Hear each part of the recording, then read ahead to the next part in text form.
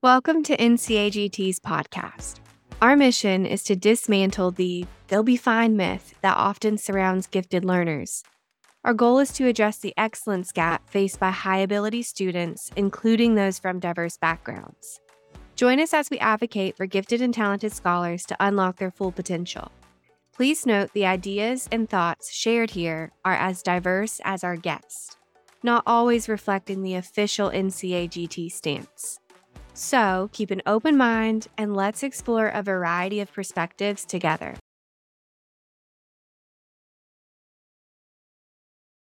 Hello and welcome to They'll Be Fine. I'm Hannah Park. In today's episode, we're going to share some questions that were sent in by our listeners. Joining me today to bounce some ideas around is our podcast editor, Alexia.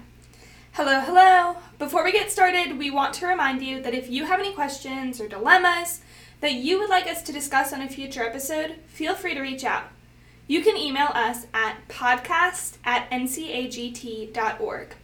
Your stories, comments, reviews, and questions fuel the heart of this podcast. Now let's dive into these questions and find some solutions together.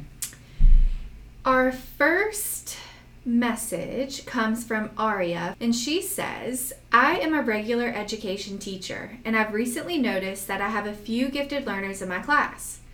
While I'm excited about the potential they bring to the classroom, I find it challenging to meet their unique needs with the constraints of the traditional curriculum.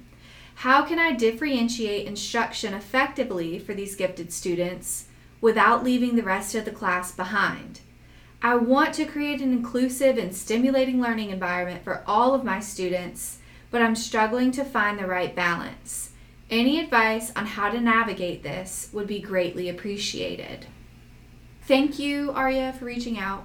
It's wonderful that you're committed to providing the best possible learning experience for all of your students. That is so commendable, especially those who are gifted. Differentiating instruction in a mixed ability classroom can indeed be challenging, but when you hit the mark, it's also incredibly rewarding. So I would say the first step is to get to know your students. Knowing their likes and dislikes is crucial because it not only helps in building that positive teacher-student relationship, but it plays a significant role in you being able to tailor your instruction and create learning opportunities that they're actually going to want to partake in. You don't want to spend all of your time creating a project that they're just going to be like, I'm not doing that. And they're just not jazzed about it when you put all this effort in.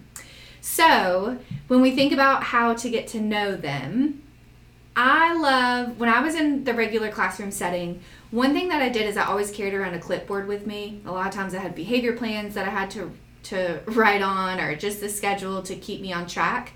But at the very end of my clipboard, I always kept a blank page, and during recess or lunch, I would just start random conversations with kids, and I would jot down little notes about them, what the name of their cat was, their favorite color, their favorite food. And that was really helpful for several different things throughout the school year. But it really just helped me to get to know them, because for me, if I write something down, I'm going to remember it. So that was really helpful. But you could also do student interest surveys or interest quilts. Can you think of anything that you do? I remember when I was in person, I also had a clipboard that I took everywhere, because if I don't have a schedule, I'm not going to remember anything.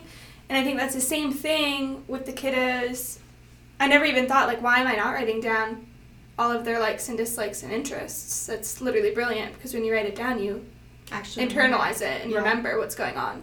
And you can just make connections to stories and all the good stuff. And then when it comes time to writing about the kid, you're not like, oh. Sometimes I find myself blanking. I know everything about that kid, but all of a sudden I blank. Yeah. Well, and you said writing, and I was like, writing. How many times have you taught a writing unit and they sit down to write and they won't write? It's just they've nothing. They've got the writer's block. But if you know about them, then you're able to jog their memory and tap into who they are. So that would be step one, is to make sure that you get to know those gifted learners. And then step two, before we get into differentiation, would be just regular communication with the parents. Parents are the experts on their children, and they know them best. They can help you understand the needs that their child has, and just the different expectations for their gifted learners. I think sometimes parents can like feel intimidating, and they do, and I think we forget that like there are partners in this to help their kid. Yes, they're a brilliant resource, but you're right, they are. They're scary sometimes. So if you know a lot about them and you communicate with their parents regularly, then you're ready to differentiate, I think. All right, so the first suggestion I have is to provide more challenging reading material. If you have not learned about, I might not say this right, is it Magi School or Magic School? I thought it was Magic School. I'm going to look it up. Yeah, give that a Google. I think it's Magic School AI. You can copy and paste a text and put it into this, and you can choose the reading level. So it can bump the reading level up or down. So if you need to pull something from National Geographic, you can bump it down for them. Or you can take what your whole class is reading, put it in, and boom, they've got something on their reading level. Don't you use that other thing with news articles? Newsy.LA, yes. Newsy.LA is awesome because it's the same article and you can change the Lexile level. The next thing that I feel very adamant about with gifted learners is let them choose their final product. If they're working on research, a paper, essay, if they want to get a little out of the box with how they present their work, then let them. Well, it's making me think of, so in my art class, I wanted them to learn about reflections and using the watercolors and what it would look like in a reflection form. And so in the beginning of the art lesson, we learned about Copenhagen and how the homes there are colorful for hygge. I'm not saying it right for sure, but it's like the idea of being cozy and having soft and cozy things, especially during the winter months when there's not a lot of light outside. And in the beginning of the project, we were looking at architecture of homes, and I said, okay, now build like the basic homes. And I gave them a guide, and one of my students just like went for it. It was incredible work.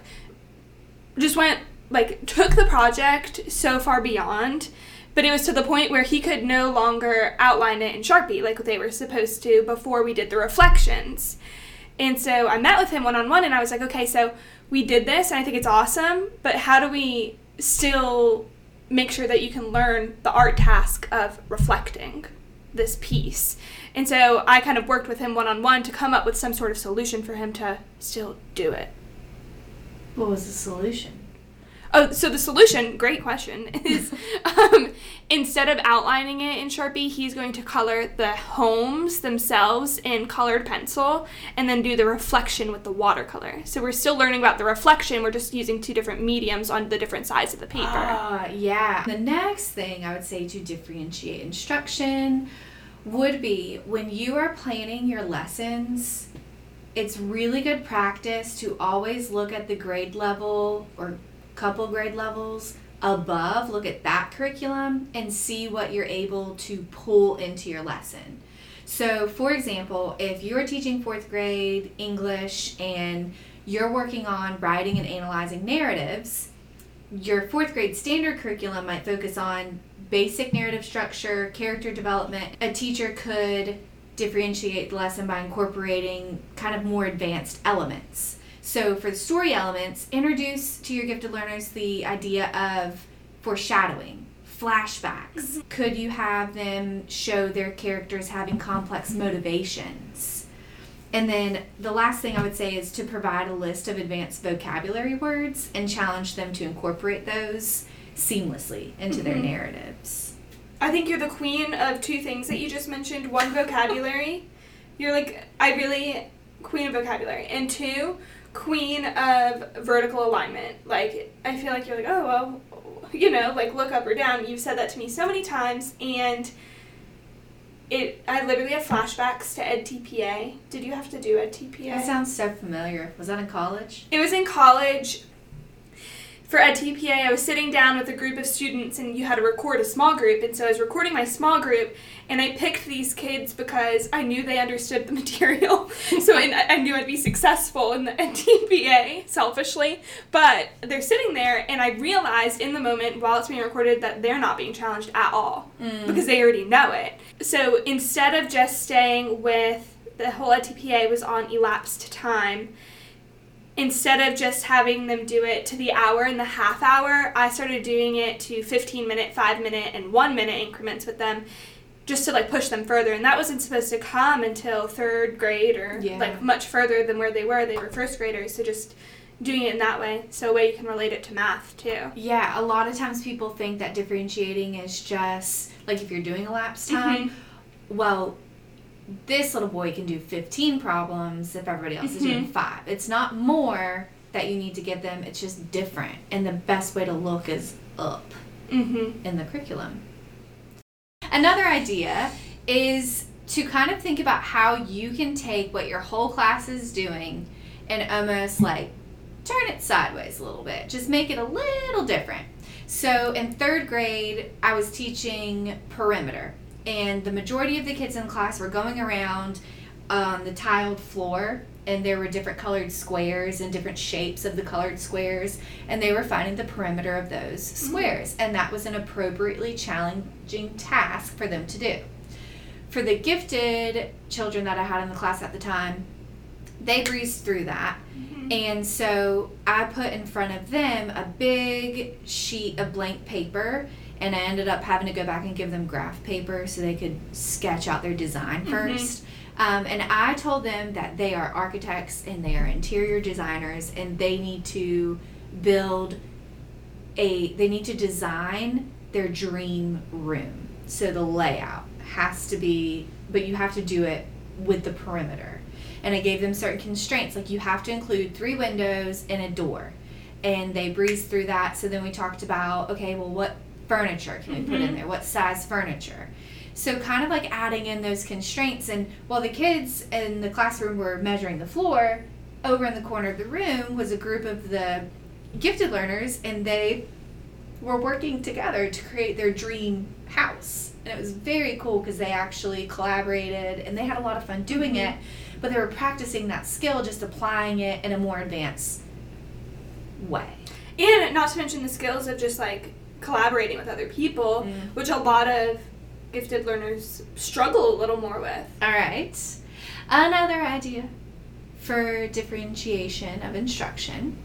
When students finish their work earlier when Alexia and I were talking today, she was saying a good idea for an episode would be gifted learners are not teacher aides. So often we want to have those kids go help someone else in the classroom that's struggling, and every once in a while that's fun. That's beautiful. They can learn real life skills, and it's great and relieves headaches for us. But we have to find a good balance with that.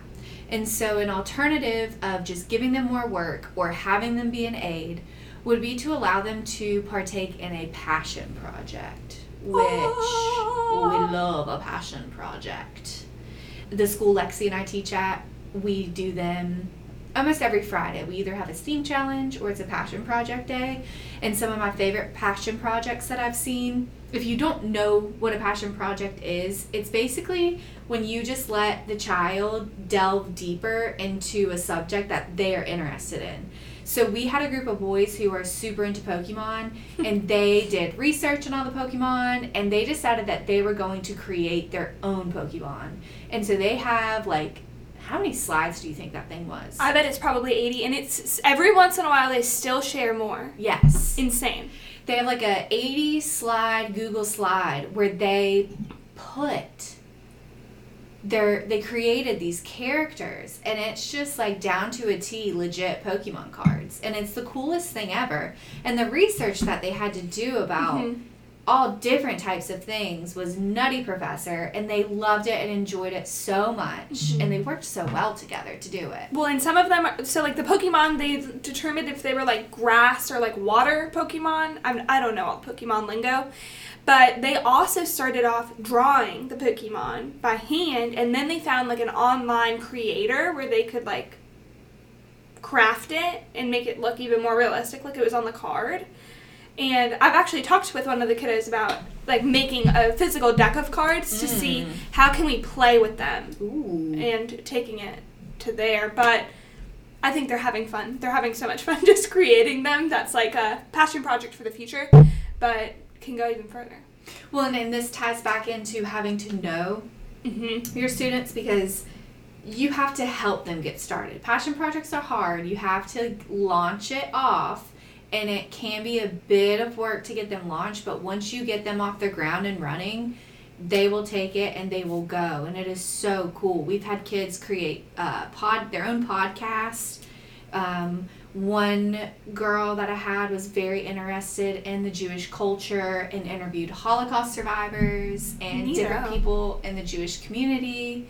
They love brain teasers, so they'll come up with their own set of brain teasers. They love jokes, writing a set of jokes.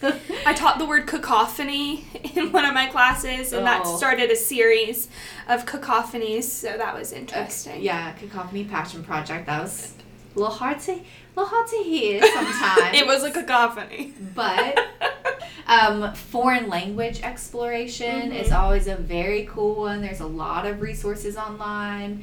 And it's honestly, like, you could, once they kind of dive into that foreign language exploration, you could then have them find a pen pal. It's so accessible to be able to find pen pals for them to write to, and translating their letters back and forth.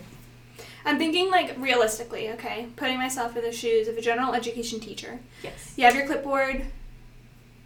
Every once in a while, you have your notes about the kids. I'm almost wondering, maybe it could even be, like, one kid at a time. Like, this is a cool passion project, and just planting those seeds all the time. And then when passion projects come, once you're settled into the school year, because starting it in August may be a challenge. And then once all those seeds are planting, remember when we talked about this? And so it's like more realistic to start it up like at a later date, and they all have some sort of idea or something that you can like really guide them in, which goes back to knowing your kids. But yeah, absolutely. And it's funny you say that, because just this past weekend in one of my science classes, this little girl was collecting, she's just obsessed all of a sudden with dinosaurs and sharks. And she's just collecting all of this information. And I was like, what you're doing right now is a passion project. You doing this research on your own free time. And I was like, so part of a passion project is getting to share what you are passionate about. So yes, your kid does the research, they do the things they're passionate about, but then you can kind of help them with that social piece of it. How can you put this in a form that you can share with other people? So I had a little girl who was obsessed with chickens and just knew so much about chickens. Chickadees! I let her create a mural on our classroom wall. I just kind of covered the backside of a bookcase. She was very artistic, and she created our class chicken. Like, it was a mural of a pirate chicken, and she kind of incorporated like elements of all the kids in the class onto the chicken. It was so beautiful and cute. And then she created a Google slide presentation about how to take care of chickens, because she had chickens at home. And she presented it to our class, and then some other really kind teachers in the school allowed her to go into their classroom and share. Catherine was one of the teachers. Neato. She let this little girl come into her classroom, and she shared all about how to take care of chickens, and it was very informative. But it was so cool, because this was a child who never would raise their hand to even answer a question, because they were terrified of speaking in front of people. And then you look and you peek in the classroom window and you see her standing up in front of a room of 24 kids, and she's just, going. It was so beautiful and rewarding, and I feel like that was one student that I'm very proud of how I handled her. And it was all because of the passion project. And not to mention that she will never forget the opportunity. I hope not. She painted me a couple things, and I still have them in my office. But passion projects, We're here for them. We're here for passion projects. That kind of sums up. I know that there are a trillion more things that we could talk about, but I feel like those are some big ones. Get to know your students, communicate regularly with parents, provide challenging reading materials, allow them to share what they've learned in different ways, make sure you're looking at the above grade level curriculum, and make it a little bit different, not more. Do you have an academically talented child who's looking for a challenging and exciting summer program? Summer Institute for the Gifted provides innovative academic programs for exceptional students from all over the world. Enroll now at some of the top universities in the country, including UNC Chapel Hill for courses like robotics, creative writing, and neuroscience. These courses are designed to engage and inspire your child, allowing them to grow into the next best version of themselves. To learn more and enroll, visit our website at giftedstudy.org. Next up, we have a message from Sarah. This is Sarah's message. As someone who is relatively new to the AIG career, I have encountered a particular situation that has left me seeking guidance. I believe that sharing this experience on your podcast could not only provide me with valuable insights, but also serve as a learning opportunity for myself and others who might find themselves in a similar situation.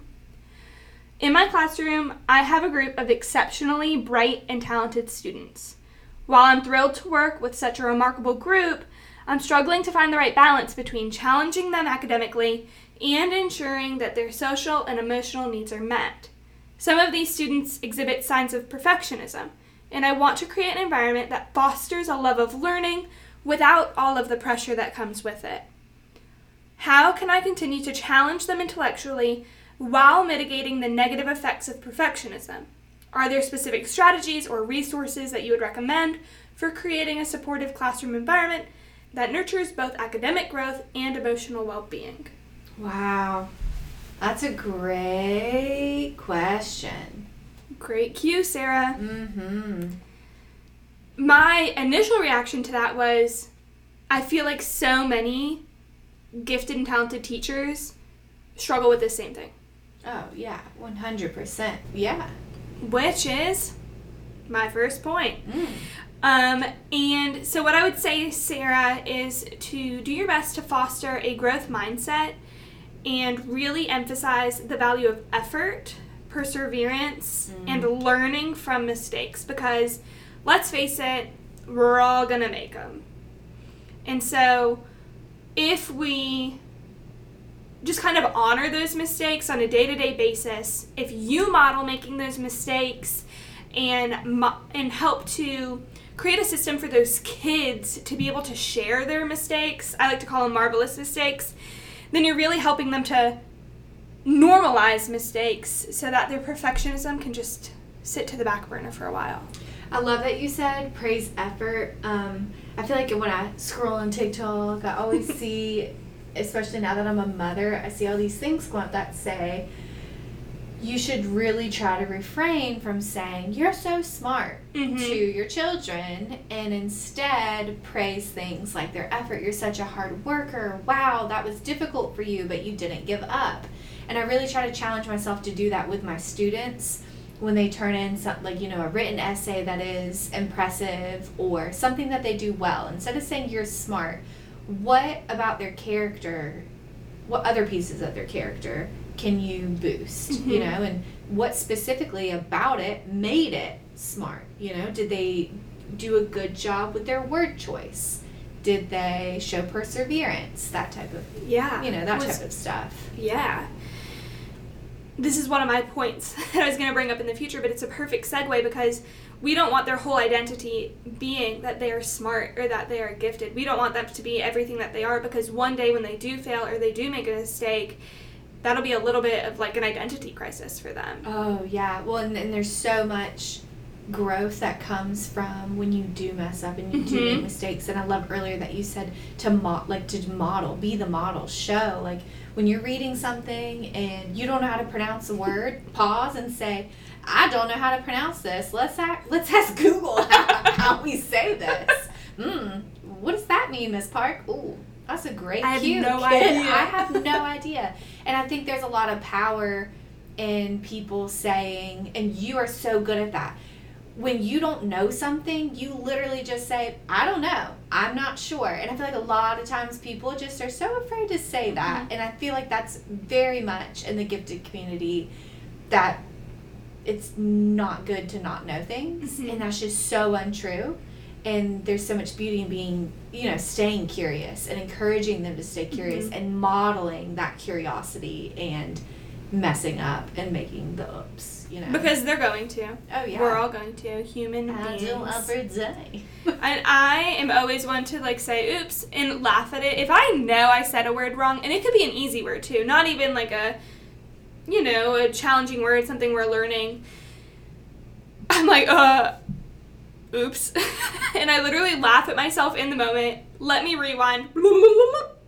And try again. Yeah. And I do that a lot when I'm reading a book. We're reading a book right now, and it has a lot of names that I have trouble pronouncing, and I just have to rewind. Sometimes I'll stop and say, hey, my dude, will you Google how to pronounce this and raise your hand once you've got it? And then we'll go back to it. Yeah, I love that. And I think that, I don't know, I just think that that's so powerful that they see, when they see teachers who are in their minds the one that knows everything, not know something or mess up or make a mistake, it literally shows them how to handle mistakes when they come across them. Because having kids read out loud, I don't know about you, but when I was in middle school, when we would do the popcorn read, or if you knew your turn was coming soon, you'd skip to that paragraph and you'd try to read ahead, Yes. I hated that, and I was so afraid to make a mistake. But it's great because you'll see children in your class kind of copy what you do when they come up to those hard words when it's their turn to read out loud. Yeah. And you can show them that they don't have to apologize.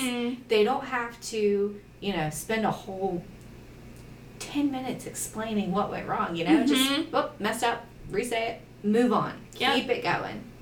It's great. The next thing is, do not be afraid to talk about strengths and areas for growth. I think that this can sometimes feel scary because we're talking about perfectionism, right? We don't want to highlight how they need to grow, right? That's what, your instinct says, well, don't tell them everything that they're doing wrong, but it's really important that we talk about their strengths and what they can do to get even better for them to grow. That's essential for them to grow. You just have to be so delicate in how you go about it. Delicate. That is the word. And so, here are some strategies, and naturally, keep in mind your kids because you know what to do with your students, take in the advice of the parents, but here are some different things that you can do when trying to talk about strengths and areas for growth. So one thing would be consistent feedback. So something that we're both familiar with is glow and grows, and that's always making sure that you have 2 glows or compliments for every grow. And it's supposed to be 3 to 1, right? Yeah. But making sure that you highlight more of their strengths than where they need to grow and providing that feedback to them. That shouldn't just come at report card time because that's going to create more anxiety during report card time. Let's make it a regular thing so that they're used to it and they expect to learn what they need to grow on. I love that because a lot of times the only time kids really get that true feedback is, like you said, progress reports and report card time, and they'll have stomach issues and literally be so anxious, and some of them literally get physically sick when it's time for that stuff. But if you're doing a good job of giving that weekly feedback, and I know it sounds so daunting, and teachers literally have so much to do throughout the week. However, if you look into an application, an extension on Google Chrome called Document Studio, if you put Document Studio into your Google Sheets, you can go into Google Sheets, have the name of your students, and then create a couple columns for your glows and a column for your grow. You type that in there, and at the end of the week, you hit populate, and you can have inputted into that Google spreadsheet parent emails, and on Friday before you leave school, you just hit populate, and all the notes that you took of what they did well, what they need to work on, will email straight to the parents. And that, it's just magic. It is magic, and it's great because then parents actually know what's going on in the classroom. I feel like it alleviates some concern about, like, what is, like, if they're wondering what's happening at school, it helps them just, like, feel a sense of peace, like, I'm paying attention to your kid, I know what your kid is doing well, and I know what your kid needs to do to grow. And it's just, like, helpful to alleviate some of their anxiety sending their baby off to school, too. Oh, yeah. So consistent feedback was the first one. The second one was goal setting. So this is something that I do during my morning meeting, actually, is we talk about different things that we want to learn and, like, how are we going to figure that out. And so I model that with my students with pottery class that I'm in. Like, I have had a hard time wedging, so getting the air bubbles out of the clay. And I finally learned a new way to wedge. And so just modeling that goal setting for the kids. What do you want to know and how are you going to get there?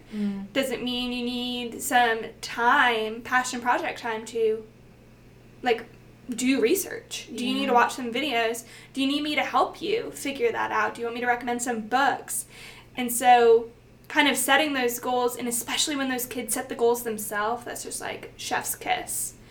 Something you can do with the goals, which you did today, was when you're giving a child a grow, you can say what do you want to grow in? And this is goal settings / using the feedback to create some action steps. So if you use that feedback and help them figure out how they're going to reach that goal. So not just giving them the grow, but also helping them to turn it into a glow one day. And helping them make up those steps and that action plan is beautiful. I really appreciate how you said that you modeled with your pottery. That's something you're doing outside of school, and that is, a piece of, not only, that lets them, you're teaching them something new about pottery, and then B, they're learning something about you, and then C, you're giving that model of celebrating doing hard things, celebrating not being good at something. And I think it all ties back into another reason to have a relationship with parents, is because parents can send you pictures and videos of what kids are doing outside of school, and you can share that with the class. I kind of think of, I had a child one time who was terrified to join the soccer team. He's 3rd grade, never played before, wanted to play, and at the end of the season, he got the most improved trophy. And his parents sent me the trophy, and I put the picture on the board and, like, in the corner whenever they come in, their little morning directions are up. I always would try to, like, plot pictures that parents would send me of what kids did over the weekend, and then we would have share time. And I think anytime you can have a share time about, we have a friend in this class that did something hard this weekend. They tried to make cookies and they ended up tasting like dirt, but let's give them a round of applause for they trying tried something new. difficult. Yeah. Just anytime you can celebrate someone doing hard things or failing or messing up and celebrating what you learn. I'll say it again. Beautiful. Well, and so my next thing is reflection on everyday tasks. And so a lot of times I've seen, like, so how you can do, like, the smile, the regular face, or the sad face. People sometimes do, or thumbs up, thumbs in the middle, thumbs down.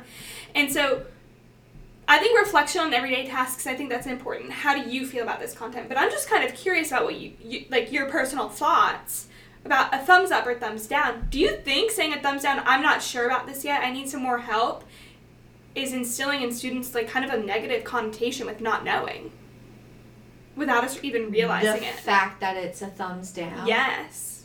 Or a sad face emoji. Just curious. I don't know. I mean, I feel like, somebody could make that argument for sure, but then I think that there's a difference between feeling sad and feeling frustrated, And I also think that it's okay to feel sad or upset with yourself. So, I mean, I don't know. I think that it's kind of like you're going to offend somebody at some point, and that is another reason why you need to know your kids and doing pulse checks and seeing how they feel about it. And I like that you say the thumbs up, thumbs down. Maybe your kids could come up with, let's pick 2 animals. The antelope means we're leaping on to the next task because we've got this. And the alligator is like, I'm going to mosey on over. Yeah. I don't know. I need to chomp on it a little more. I need to, I need to chomp on it a little more. That's good. Okay, I think I like the antelope and the alligator. That's good. And then honestly, the alligator eats the antelope. So, because kerplow. You're building neuroplasticity when you do hard things. So, I like that. That's actually really good. What a cue. Oh, what a cue. My last thing for not being afraid to talk about strengths and areas for growth is student-led conferences.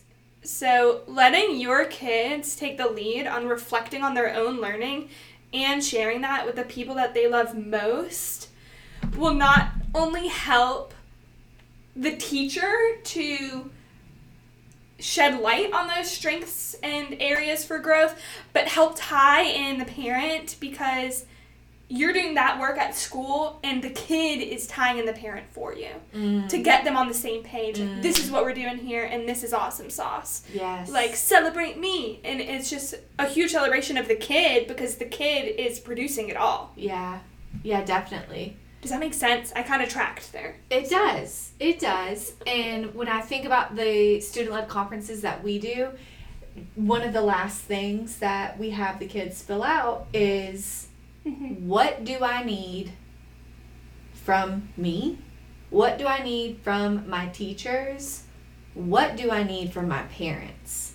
And I love that because they leave that student-led conference and it's a safe space for students to literally tell you explicitly what they need from you. And we've seen some pretty honest things, and sometimes it's a little bit of a hard pill for me to swallow. Hard to hear. But that's also another perfect opportunity for me to do self-reflection and say, you're right. That is an area where I could do better, be better, huh? I appreciate, and model that, and model how to take constructive criticism and go with it. And then you make them feel so heard. Yes. I love student-led conferences. And you mentioned, like, what do you say? Do better, be better? Yeah. What do you say? I don't know. Yeah. It's that saying. Well, I think it's, like, taking constructive criticism can be so hard. And sometimes with my kids, I'll even say, that is a big thought. I need some time to process that. Like, I'm going to get back to you. And even modeling that and saying, like, hey, like, you're really struggling right now. Like, this is big. Like, take a minute to sit in this suck, and then we'll deal with it later. I don't tell them to sit in the suck. I tell that to me. But, like, sit in this frustration for a minute, and then, like, and then we can deal with it, because when you're frustrated, that's, like, when the most beautiful things happen, because that's when you're really learning. And then when, essentially, I'm doing my job. If you're not being challenged, I'm not doing my job. Yes. Ooh, and that's another good point to remind them of when they do get frustrated or when they do feel like they're not doing well, is just saying, listen. You're like, yay, you're struggling. It's that productive struggle, though. And I think that when I think about being 18, 19, 20 years old, in college, learning how I'm going to be a teacher, reading about productive struggle, all the stuff. You can read about it, but you get good at observing a kid and watching and knowing when they are struggling and when they're not. So if you feel like you are a person who is struggling with productive struggle, like knowing whether or not the kids in the class are doing that, go to your principal or a mentor and ask who they know in your school building is good at that specific thing, and beg to go observe that teacher in multiple settings. Because I think a lot of teachers may not even know that they are good at it. You know what I mean? Like, I don't know. So that would be a big tip, is with any of this stuff, if you feel like, I don't even know if I know that, Mm-hmm. this is a reminder to you, like, it's okay to not know. Go ask. Go ask if you can observe Mm-hmm. and watch, because that's the best way to learn. My first year teaching, I was just a mess. I feel like that's Who was not? I was just an absolute mess. And shout out to Julie in Union County, because she was like, let's get you a sub for half the day and let's observe teachers in your building. Yes. Julie, I love you. Yes. And I saw these teachers have kids just like mine that were maybe rolling around on the carpet. Were they still learning? Yeah, it didn't matter. And I'm like seeing all of the things that are happening in my classroom that I'm feeling like I'm such a terrible teacher for. And I'm like, wow, other people are doing it too. Yeah. Oh, yeah. I think that, honestly, that's my number one takeaway from everything we've talked about this evening, is if you're struggling with something, feeling frustrated with certain teaching tactics, find good veteran teachers and go watch them. Another strategy to help out your kiddos, meet in the middle of that balance of perfectionism and also being challenged, would be to introduce mindfulness activities and stress reduction techniques to help them manage their anxiety. Because let's be real, kids are anxious sometimes, and, having some sort of method for them to honor the feeling and then get through it and come out on the other side is really important to establish before they're really challenged and frustrated, so that they know the tools to use. So something that I've done recently is I've taught our kids how to do this really deep breath. I'm not sure what it's called. I tried to Google it, couldn't find it. I saw it on the Tick of Talk recently. And it's when you take a deep breath and you hold it at the top, and while you're holding it at the top, you take one more deep breath in. And you can feel it in your chest. And then when you let it out, it does some sort of magic where you just feel better. And if you do just 3 of those, it really helps calm them down. And I taught them this maybe last week, and I've had kids you need to do a deep deep breath. And they do it, and it's literal magic. So instilling those practices in before they really get to a state of such frustration that they shut down is so important. Yeah. Do you have any other, because I know you are, in on the mindfulness. Wasn't that your grad school project? Oh, it was. I love mindfulness.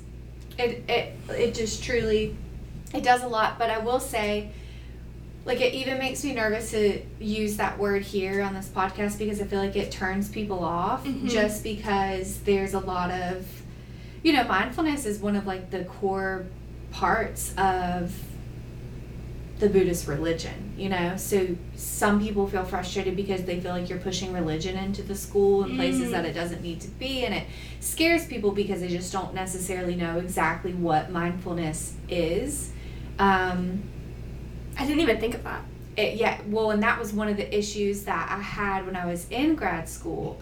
I almost didn't get to do my grad project and my thesis and all of that because I got pushback from some of the parents. And religious ties or not, is it involved in some cultures? And religions, yes, absolutely. But at the end of the day, this is scientific research, research-based science. So, I'm thinking, what would you teach your kids to do in a calm down corner? Hit it. I love the idea of being able to whack a pillow. Yes. I love the idea of being able to whack a pillow. Letting kids just... Because it's just built up energy in their body and frustration that they need to get out and whack a pillow. But I don't think that's appropriate. My first year of teaching, it was a leader in me school. And the coach came in and she said, I brought in a trampoline my first year teaching. And in the back of the classroom, the kids were jumping on the trampoline, and every teacher that saw her walk in with that trampoline was like, what are you doing? That's going to be a disaster. That's not good. And she was like, watch my kids jump on this trampoline to get out their energy because they are children. Listen, And here's the thing, is I could see a trampoline being put in a classroom as wicked problematic. 100%. Yes. Yeah, the class that I teach at Pfeiffer is classroom behavior management, and I can only think of, like, yeah. But the thing is you can do it. It is possible if you are strategic and well thought out, and the key word here is boundaries. If you build boundaries around that trampoline and, like, what it is used for, and you are consistent, I think consistent is another word. If you're consistent with it, beautiful. I'm just upset that I never tried to do that, because that's beautiful. Way better than hitting a pillow. But a trampoline. A trampoline. I love that. I would have kids go run in the hallway real quick, run to the door and back. Yeah. But you have to be careful with that, because is it disrupting the other classes? Will they come back? Know your kids. Yeah. Know your kids. I also would make some deals with staff throughout the building and, like, signing them up to, use 5 minutes of their lunch. Because you know how there's different positions within the school building, and you can convince people to use 5 minutes of their lunch twice a month to come and take the kid on a mindful walk, or just, spend some time. Like, if you have a baby that needs some love, spend some time. 9 times out of 10, I feel like that's all they need. Okay, so I think it's really beautiful how you mentioned boundaries earlier with the trampoline. I would like to read a part from an excerpt from an article from the Institute of Educational Advancement. Okay. And I want to hear your thoughts on it when thinking of Sarah's question about perfectionism, gifted ed, challenging students, zone of proximal development.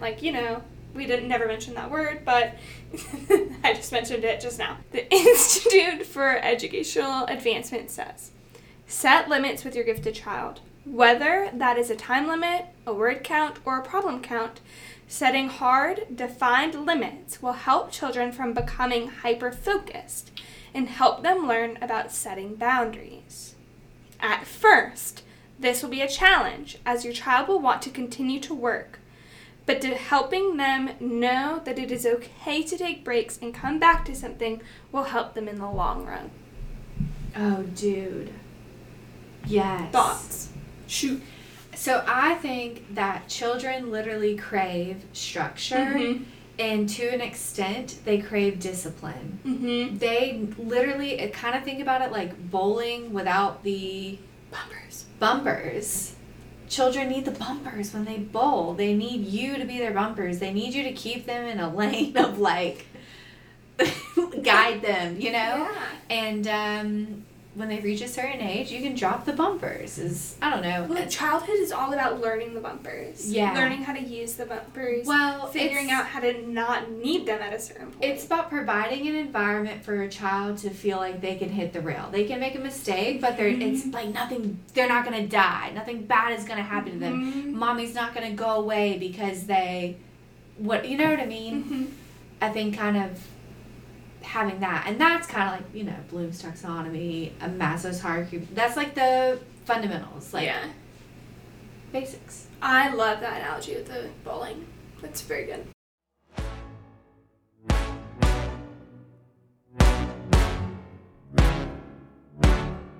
And there you have it. We truly appreciate your time spent with us today.